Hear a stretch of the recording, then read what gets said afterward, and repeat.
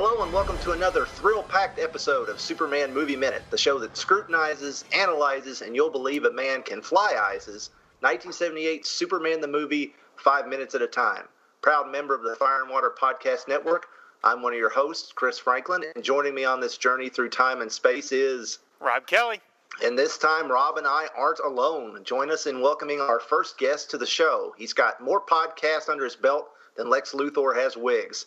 He recently launched his own podcasting network, the Fortress of Baileytude Network, including The Overlooked, Dark Knight, and It All Comes Back to Superman. Say hello to Superman's pal, Michael Bailey. Yeah, pal in that not legally binding kind of way. So, no, thank you so much. We are talking about one of my favorite movies of all time. So I'm very pleased to be part of this. We could hardly do a Superman podcast and not have you on, Mike. Yeah. Well, I appreciate that. I'm glad that I've developed the reputation I wanted to develop at the beginning. So it's all going to plan, is what I'm saying. Better than having one of those bad reputations, you know. You don't want one of those. We saw some things scrawled on the Heroes Con bathroom walls, you know, Michael Bailey. Never mind, no. Yeah, I'm sure. And they were all in Shag's handwriting, and they were all about how I don't have an in-stock trades ad. So we're just gonna go with that. Exactly. Actually, Michael, you came in for some very important moments in this film. In our last episode, we saw a dejected Clark Kent show off in front of his Smallville classmates who ditched him at a football practice. Jonathan Kent called him out on his hot dogging, and as the two walk up the lane toward the house, Paul gives him some sage advice. These 5 minutes begin with Jonathan saying, what is that, Rob? What's that Jonathan says to Clark? You are here for a reason. That's right. I knew that was your favorite part of the movie, so I had to let you say that. I appreciate it. It is my single favorite line of this entire movie. And obviously one that resonates throughout the movie. And then it ends, this segment we're talking about today, these 5 minutes, end with Clark holding the green glowing crystal he found in the barn. And then there's a few seconds of actually the exterior of the farm. But, you know, the dramatic moment is the crystal. So that's where we're at, guys. So we start with Paul Kent's most famous line. And so what do we think, guys? This is Rob's favorite moment. Let's discuss. Yeah, well, I'll go first if you don't mind. Though I'm being rude to our guest. This is my favorite scene of the movie. This is my favorite line.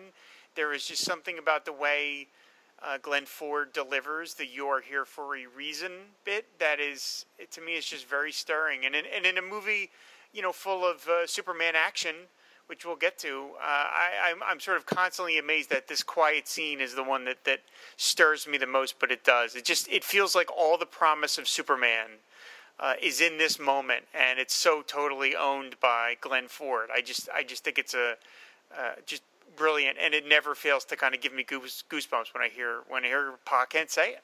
The thing about this scene that confuses me is how people can watch this movie, watch this scene, and then ask, why does Superman do what he does?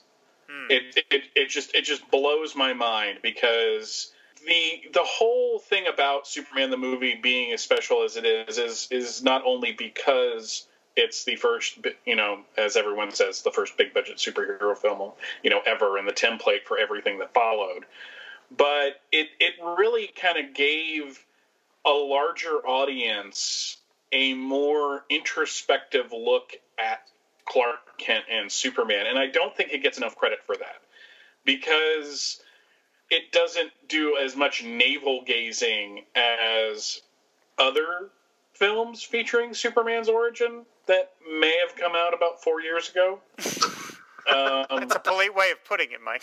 Yeah. I think, modern audiences would look at this and go, God, why don't you just get to why don't you get to the action, or why don't we spend 20 more minutes on this? And in one scene, and I'm reasonably sure that Mankiewicz wrote this part of the film.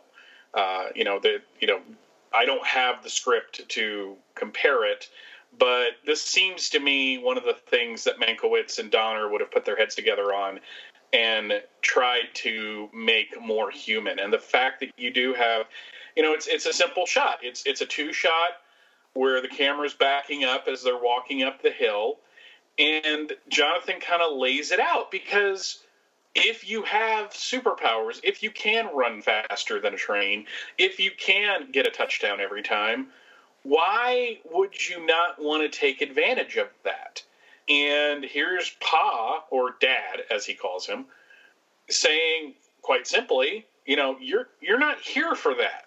Look, whatever reason you're here, it's not that. So don't waste your potential on making touchdowns and, ticking off Brad.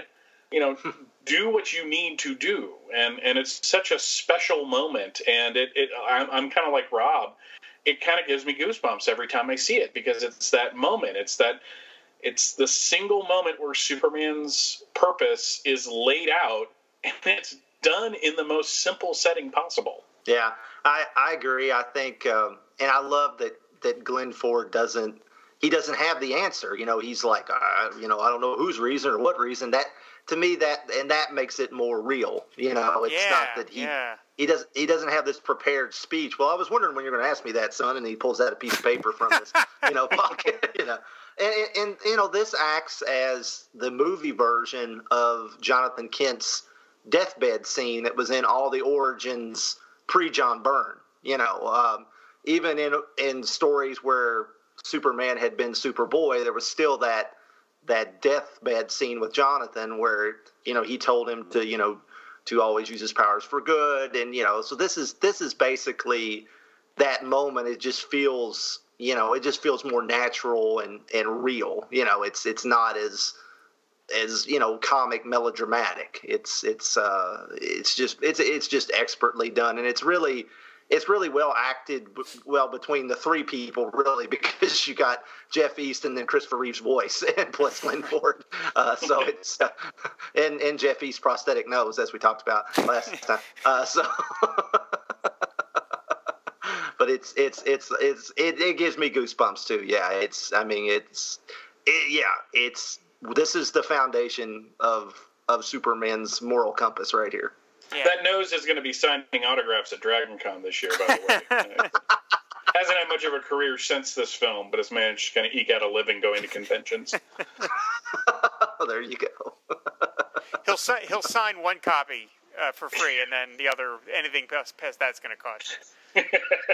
Can I just say, on a technical level, and this is something I never noticed before, but of course this is what happens when you study the movie under a microscope like we're doing, is that you don't see, and I don't know, this is just pure professionalism, but you don't notice any dolly track on the ground. No. This is all one slow shot, and they clearly had to have some dolly track laid down as they're pulling the camera up as Jeff East and Glenn Ford approach, but you never see it. And that's, again, I think that's just pure professionalism on the camera operator's part, on Donner's part, on the cinematographer's part, and probably on Jeff East and Glenn Ford's part for staying in their shot. They're staying in the exact space they're supposed to be. But yeah, Chris, I never really thought about it that way. About that, I love the clip that Pa Kent doesn't have an answer. He has a general sense of the promise of his son, and it's not to score touchdowns, which is obviously something John Byrne disagreed with. But yeah. But I love that idea. That is that is great. Yeah, he doesn't have a PowerPoint presentation. Like, oh well, here's all the things I was going to tell you about. It's just, here's some general guidelines to go by, and it's not to do this. It's not to it's not to do that. It's not for self-aggrandizement. It is, it's something purer, something more nobler, and man, that and of course the timing of this, in that it's the last thing Pa Kent ever gets to say to his son, just fills it with that much more weight. And I mentioned in the last episode that these movies at the time, and probably pretty much still to this day, don't get much love from award shows, because they're just considered sort of popcorn exercises. But I thought Glenn Ford was so good in this part that I have always am a little irked that he didn't get at least nominated for an Oscar. I thought he was. I really think he's the sort of the pulsing heart of this movie, and considering that he's out of it as of 31 minutes is pretty amazing, other than the one little moment in the voiceover where he comes back at the end. But this is just such a terrific scene. And I'm imagining, Mike, that's one of the reasons why you wanted to be on these minutes. Mm-hmm. Absolutely. I mean, it doesn't come out of fear. There's no, hide who you are because they're going to be afraid of you, which on a technical level, if we're talking, just literary and nothing else, yeah, that's a valid way of doing it. But on a personal level, I want to see a Jonathan Kent that is going to look at his son as something that is going to be a force for, I don't want to say force for good because that sounds a little too simplistic, but he's going to be he's going to use his abilities to help people. And when you frame it like they did, and it's such a simple little scene. I mean, really, when you look at the entirety of the 143 minutes, this is 1 minute of a 2-hour, 23-minute film. And yet, as Rob pointed out, it's the thing that carries through. I mean, you later on, and I'm not going to get into it, obviously, because you haven't got there yet, we're going to see another father figure, deliver the, the birds and the bees Kryptonian style. But, if you're going to get to the human part of Superman, which is, to me, his most important component, this is where that comes from. Yeah, and I think this movie, and scenes like this movie, created that eventual shift that you saw in the comic books with Byrne, really, from the more Kryptonian Superman to the more human Superman. I can totally see that. The Superman that wasn't really Kal-El. He was really Clark Kent. That's who the real person was, and the real Clark Kent. And even though we get a very caricatured portrayal of Clark Kent in the movie to work within the movie here, but I think you kind of see the beginning of that because let's face it, there were 10 years of a TV show based on these scenes. Come on. There was enough here in these very few minutes that we spend in Smallville, or really on the outskirts of Smallville, in the county, that it was enough there to make a little cottage industry for 10 years, So there's a lot here to unpack in a short amount because it's just so well done by everybody involved. I love how Glenn Ford handled the scene by himself here, where he realizes what's happening to him. And on the audio commentary, Richard Donner mentions that Glenn Ford studied it, looked it up about, how people handle it when they know they're having a heart attack, and the whole, oh God, and then he falls. And cinematic-wise, I love that as soon as Glenn Ford keels over, Donner cuts to that long shot. We don't ever get another close-up of Jonathan Kent. I love that there's that feeling of isolation that all of a sudden we are now far away from Jonathan Kent, and we don't see him up close anymore after this. I think that's just a nice stylistic choice that Donner made, as opposed to do maybe like a big close-up of him laying there or anything like that.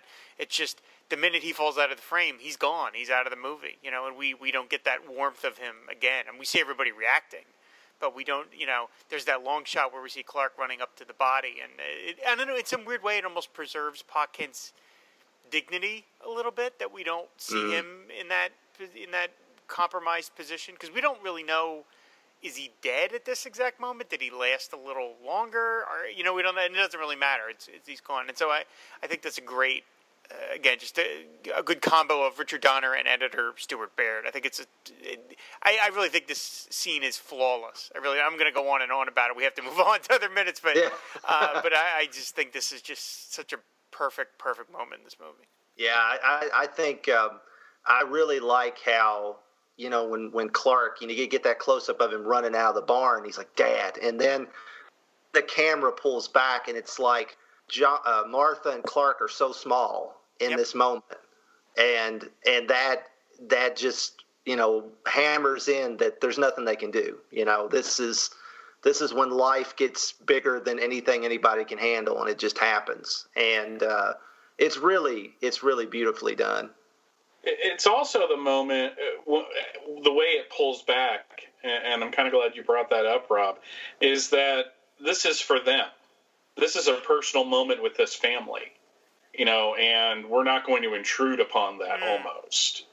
And it's on a storytelling level, it is more dramatic to pan away and then go to the funeral than it is to have him turn him over and, them having, a last few moments together. We had the last moments we need to have with this character. He said what he needed to say. And going from that to that beautiful sweeping shot of Alberta, Canada, and with the fake church in the background. Oh, I was glad you mentioned that. I was going to bring that up. It's beautiful, that church back there. Yeah. It's just one of those things where every time I see this moment in the movie, I'm like, I want to live there. Yeah. That looks so peaceful. And then you realize it's a funeral, and you go. I mean, this is. I'm going to admit something. In watching the scene for this podcast, this is the first time that I ever teared up at Pa's death. I don't know. It's because I was paying that close of attention to it. Like sometimes, you see a movie 1,000 times. There are movies where you have the same moment every single time. But with me and watching this, I guess I was just so emotionally cued into the scene that I'm actually sitting there with tears in my eyes going, he just lost his father. And then going to the funeral, it's almost even sadder. And we have the most, if you are here for a reason is the most important line in the film, we get the second most important line during the funeral, which is, all those things I can do, all those powers, and I couldn't save him. And that's just like, oh, okay, there are things Superman can't do, And there is one of the producers of the Superman radio show back in the 40s, when they were trying to figure out how to kind of crack the code on this character, one of them, and I forget his name, and I apologize for not looking it up, basically said, the amazing thing about Superman is what he can't do. Figure out things Superman can't do, and you have your drama. And here we have like an entire theme built around it, that there are things that this, he can fly, he's invulnerable, he can outrace a train, but he can't save the life of the most important man in his life. And that's so powerful to me. Yeah, I mean, everybody who's lost a loved one always wonders, what could I have done while they were here? Could I have done something to help them? Imagine being Superman, being Clark Kent. I mean, that'd be multiplied, so many times over in your mind. I mean, we saw him race a train, yet he wasn't fast enough to run over to his father and resuscitate him, or do whatever he needed to do. So yeah, and this scene is like Mike said, it's so beautiful, and yes, it's not very flat like I think Kansas is, but it's so beautiful. Who cares, and the music, the John Williams music, of course, is wonderful throughout this movie, but it's hauntingly beautiful here, and it never fails to, when I'm just listening to the soundtrack, which I do a lot, of course. It never fails to get me a little, I mean, I'm not like tearing up or choking up over the music, but it's still, I recognize where it's from in the movie, and it's a little melancholy, Did you guys ever wonder who is the couple that's standing there behind Martha and Clark? Is that the Hubbards? I mean, who is that? Well, if I wanted to put a lot of thought into it, I would probably want to say it's like the Hubbards or family friends. If I wanted to be kind of cynical about it, they're just the old couple in the church that go to all of the funerals just because that's their social life. Right. They say there's going to be a meal afterwards, or something. Oh, man. No, that was awful, but yeah, but it's kind of accurate in certain ways. I mean, I grew up Catholic, So funerals are, there's a lot of, it sounds weird to say, but there's a lot of pomp and circumstance around a Catholic funeral. True enough. But it seemed, moving down to the South and going to some funerals of people who were Baptist or Methodist, it does seem like there's a social aspect to it that's kind of weird in a way. Yeah. So it's just like, are you here for the spaghetti dinner afterwards, or are you here because you're mourning the death of a human being? So right. I'm just going to assume they were friends of the family that they they're the ones that was like, where did this kid come from? Oh, child of my cousin from North Dakota, just now orphaned. So it's all cool. Yeah, I don't know if either one of you guys have ever been to an Irish wake, but man, it's like a buffet at Vegas,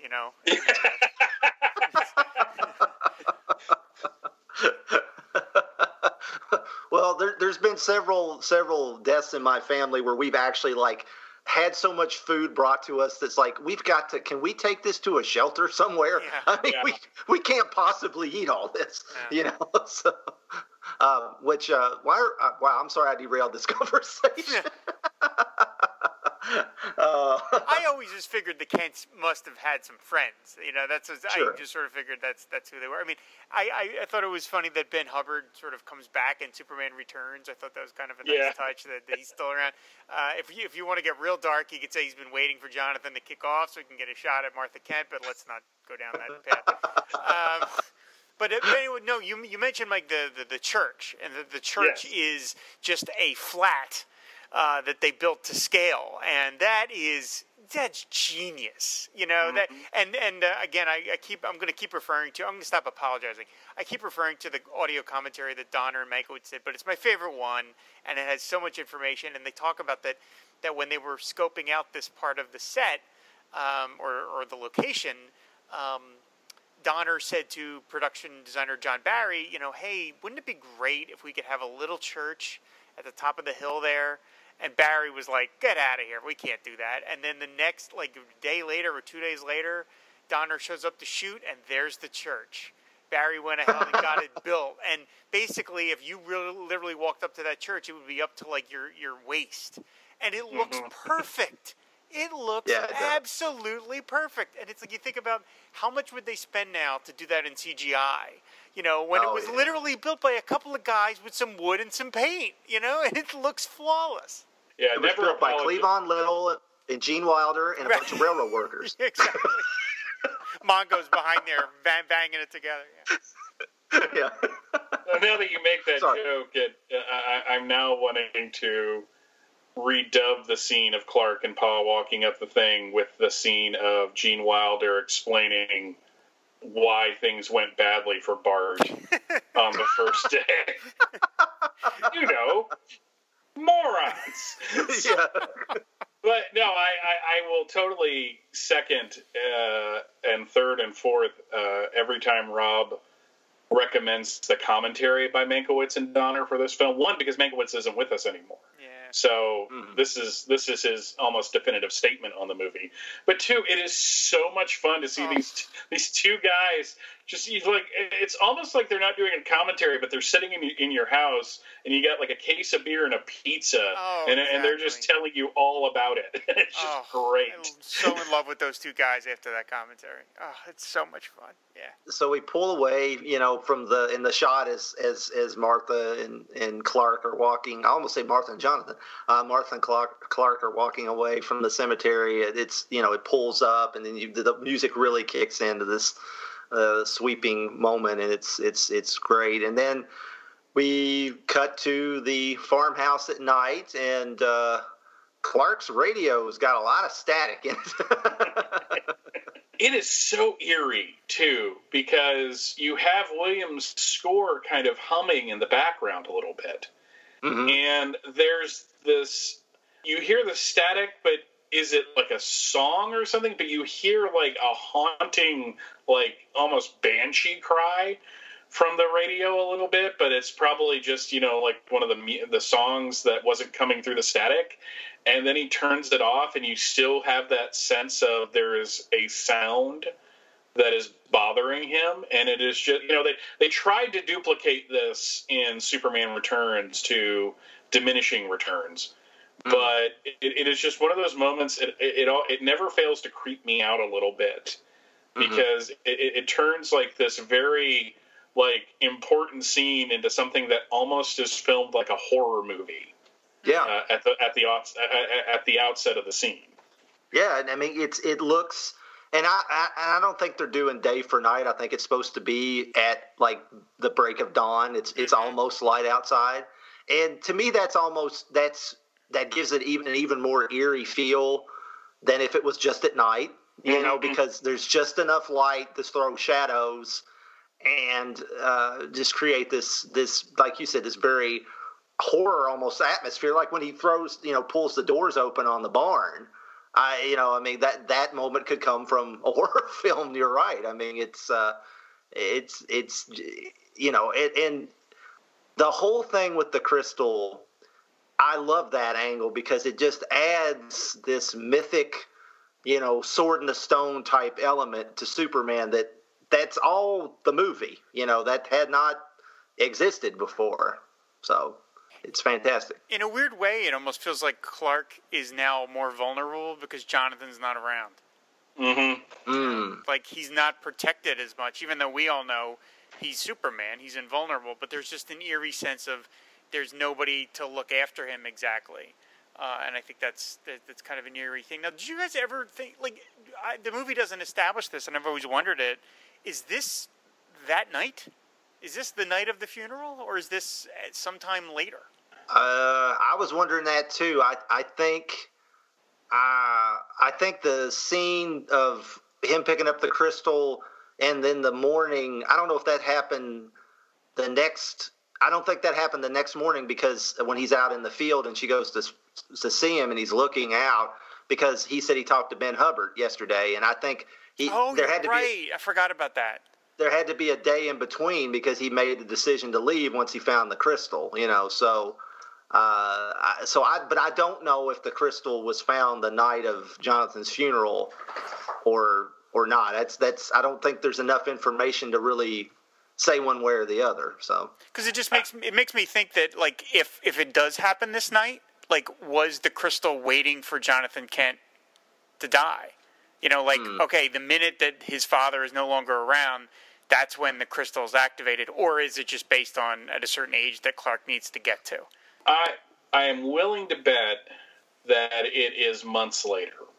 And the reason why I say that is this Clark would have finished high school. And if, I don't know what, they never say what year he's in. We're just assuming he's a senior because he leaves home.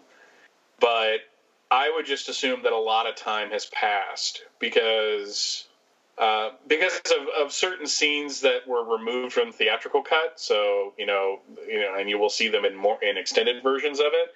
But it just seems like some time has passed because I just got always the sense that this was sometime later, but they never say that. So it is kind of ambiguous. Yeah, it doesn't. It never bothered me one way or the other, and it doesn't bother me. It just sort of, as we're watching it, I was just sort of like, is this? They never really established. I mean, later on, we will see Phyllis Thaxter looking a lot older. So yeah, clearly, some time has passed. He doesn't leave immediately. But I always wondered about this very night. Is the crystal okay? It's time. It's time to Clark. But, we'll never know. But, yeah, you're right. I think that scene, this whole scene, the setting, and you're right, Chris, they're not, it is clearly meant to be, early dawn. And that time is a little eerie. I should know. I'm out there running every damn day. It does get a little creepy because it's super quiet. It's super, super quiet. So I can imagine. And from Clark's perspective, how scary has this got to be? Because he knows he's unique. He knows he's the only one of his kind until Supergirl. And so, he no longer has his protector around. That's got to be a very strange and eerie sensation. The shot of him opening those doors and the shot of him holding up the crystal were used to incredible effect in the trailer for the special edition that popped up in 2001.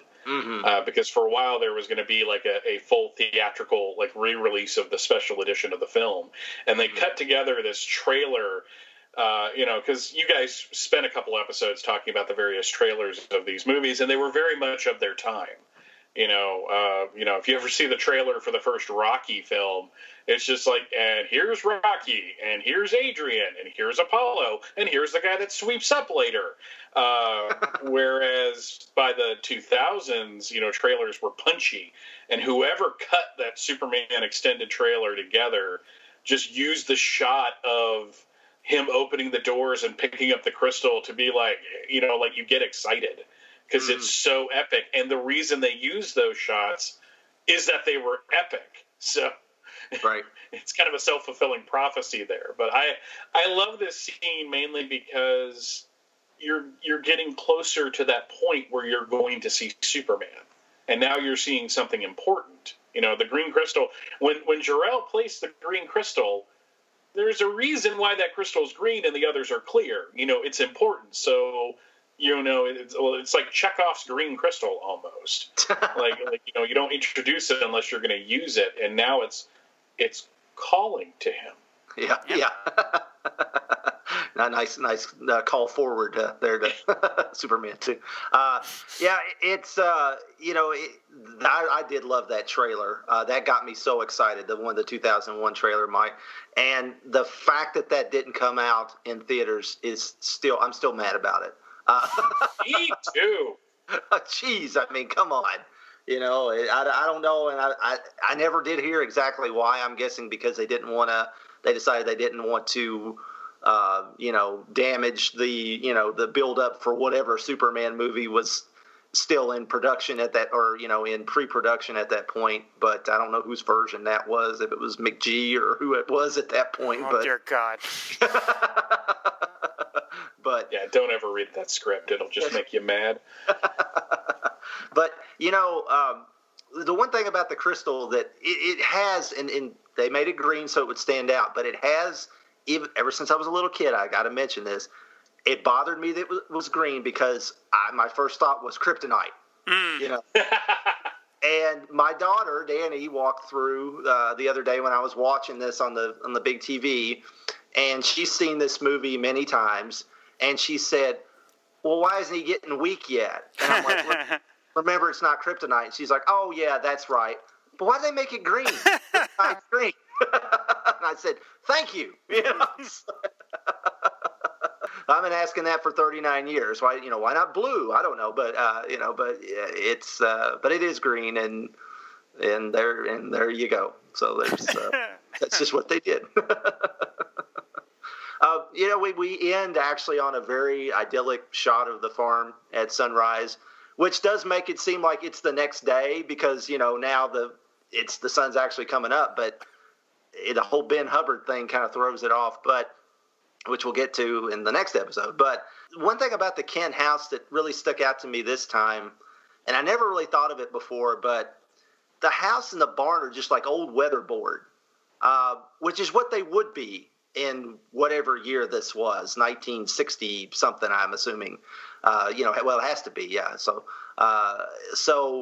late 60s. So because there's pictures of my grandparents' house from that period, and their house was still weatherboard. I mean, there was no vinyl siding. I mean, I'm sure there was vinyl siding, but farmers, the good chance they wouldn't have spent the money to put vinyl siding on their farmhouse yet, a working farm. Just little things like that is what, paints this picture that in Martha having lemonade in a pitcher on the table as she's sewing on the front porch, a pitcher of lemonade. I mean, just little things like that just totally sell this this flashback to a bygone era, even though it's not that long ago, really, because he can't be that old, but it's still, because it's out in the country and it's a rural setting, it feels like it's even further back in time.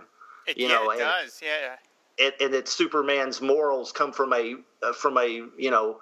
more a farther back into a more stricter moral code than than probably the time that he was actually would have come up in, you know. So I think that's really interesting. Well, you hit on one of the genius of this film is that there is so much showing and not telling, but it kind of seeps into your consciousness. The fact that, you know, in the comics at this point, in 1978, when the film was released, Smallville was on the East Coast. It was like down the road, quote unquote, from Metropolis. There's maps that they show you in some of the comics where it says like, well, here's Smallville and here's Metropolis and here, there was a Bigville too. I never bought it, but you know, it was there on the comic book page. So I'm not gonna sit there and complain about it. But by putting Superman's, you know, in Kansas and having the wheat fields and having it be a farm, you are taking him so out of the urban that you realize why Clark and Superman are the way they are, because they weren't raised around city folk, you know, and the fact that Chris even noticed that there wasn't any like vinyl siding on the house or how the barn was constructed says to me that these people did their job and earned their paychecks because they were able to sell it so convincingly that you just buy it. You don't question it. You know, it's just, he grew up on a farm and this is what it looked like. And there's so much about this film that is just, to me, baffling that they got so much right. Yeah. And with this part of the origin, they get it right. And like you said, they got it so right, somebody said, let's spend 10 years here. Yeah. You know, Chris, it has never occurred to me till you just said it that this really takes place in the 60s. That never occurred to me. That it has to be. But that blows my mind. I'm like, oh my God, there's hippies in this universe. That makes no sense to me, because I always assumed this was like 1935. Because I mean, he's got the old timey radio and everything. But you're right in terms of, you know, when the movie takes place, which is 1978, and when Clark gets there. This has to be like 1965, 66. That is blowing my mind. It's 12 of his years past. Right. Yeah. So yeah, 1966. Yeah. It makes sense that because in the 60s, I mean, even in the 80s, there were farms that were so out of the way that they didn't have, you know, cable television or, you know, I'm sure they got all their water from a well, you know, in the farm and all that. So, you know, the reason why it's a radio is, you know, they don't have a TV, or if they had a TV, it was down in the family room and it was the one TV of the house. Oh, sure. So, yeah, I mean, it's just, 1966. Wow. Yeah. Well, I tell you, the house, I live out in the country in a rural, community. And the house that we bought 16 years ago, it had cistern water. That's how they had their water. It had two cisterns, and we actually had the water line, had it connected to the county water line. So, you know, Clark living in a farm setting that's a couple decades actually back from when he actually was a teenager isn't that far-fetched. I mean, I still pass places that look like the Kent farm on my way to town every day, you know, so wow. So, you know, like a slightly it's a time warp in a lot of ways. Quick question, guys, trivia question for you. What's the name of Clark's dog in this movie? I can never understand if it's Baron or Barrett. Yeah, I think it's Baron, but it could be Barrett. It could be Barrett. Yeah, that's true. I think it's Baron, but I could be wrong. I kind of remembered that, and then it kind of popped up in my ear when I had the headphones on listening to it, and I'm like, oh, there's a good little trivia question to ask, but it's not cryptic. If that had been part of the Superman movie contest in DC Comics, I would have failed. I had no idea. Did we fail to mention those guys last time, Rob? I hope we did. I had it in my notes, but we did forget to make, because you know it's funny that you say that, Chris, because Mike mentioned that on his last episode of Fortress of Baileytude. Yes. And he brought, time-wise, I'm sure that by the time people hear this episode, it will not be the last episode of Fortress of Baileytude, but in terms of this recording, right. It is the last. And Mike mentions that, and I'm like, we forgot to mention the contest winners. I had it in my notes, but I forgot to mention. I thought we forgot to mention it. I think they're the two guys that run by and like instead of uniforms, they're in like, aren't they in like sweat shirts and sweatpants or something? And the picture I remember seeing of them, they were in football jerseys and like in pads and everything. Okay, they were in the jerseys. They were the shorter guys that run by because they were younger than the rest of them. I think that's probably what it was. But yeah, because I remember seeing that picture that ran in the DC Comics. It was like a crappy black and white photo. Because it was printed on a comic book page. But you can kind of make out who they are when they run by. That's right, they are in uniform. Yeah. I literally did a facepalm when I heard Mike say that, and it dawned on me that we forgot to mention it, and I was driving. Yeah, I think it was Overlooked Dark Knight, because you guys were talking about the Batman, the second Superman movie contest, and you talked about him playing football, the guys that won the first one getting to play football players at Smallville High. Yep. So. Yeah, just wait till the next episode where we talk about all of the freaking house ads DC ran around the time this film came out. And how you just wanted every single thing that they offered to sell you. It's just glorious. It's just glorious. Well, got anything else to say about these 5 minutes? I think I'm good. Yeah, me too. Because if I keep going, we're going to be talking like another 3 hours about how amazing this film is. So. Same here. So that'll bring us to the close of minute 35. Michael, Rob, and I would like to thank you for stopping by. And you think you might be able to stick around for 5 more minutes? Yeah, I mean, you're putting me up in the barn, so that's nice. I've always wanted to sleep in one, and I'm glad that you had the water hooked up to the county line, because I don't have to prime a cistern on a Saturday night, because that's trouble. That's right. Right here in River City. That's right. Why don't you tell folks where they can find you in the meantime? The great thing is now it's all in one central location, so I don't have to give out a billion freaking URLs. FortressOfBaileytude.com is the home of the Fortress of Baileytude Podcasting Network, logo by Rob Kelly. And there you can find all of the shows that I do, views from Crisis to Crisis, Overlooked Dark Knight, it all comes back to Superman. Recently, I changed things up. So if you're looking for past episodes of any of the shows, the links on the side of the screen will take you to the RSS feed where all the episodes are listed and you can directly download them, which is so much easier than me having to create those. Laziness is the mother of invention, in my opinion. But there, I talk Batman, I talk Superman, I talk comics, and I am so glad that I was able to get everything together and that it didn't kill me. So, yeah, definitely check all those out, guys. I'm sure most everybody listening to this has maybe some of the Movie Minute people haven't. If you haven't checked them out, then definitely go to Fortress of Baileytude Network. There's some great stuff there. And Rob, do you want to tell them where they can find you and me on the interwebs? We'll cut right to the chase. Much like with Mike, it's all in one location. All of our shows, which combined is about 40 different podcasts, I'd say, they all can be found on fireandwaterpodcast.com. Yes, good, short, sweet, and to the point. Please be sure to leave your thoughts on Superman the movie over at fireandwaterpodcast.com, and you can leave us a review on iTunes if you're feeling froggy.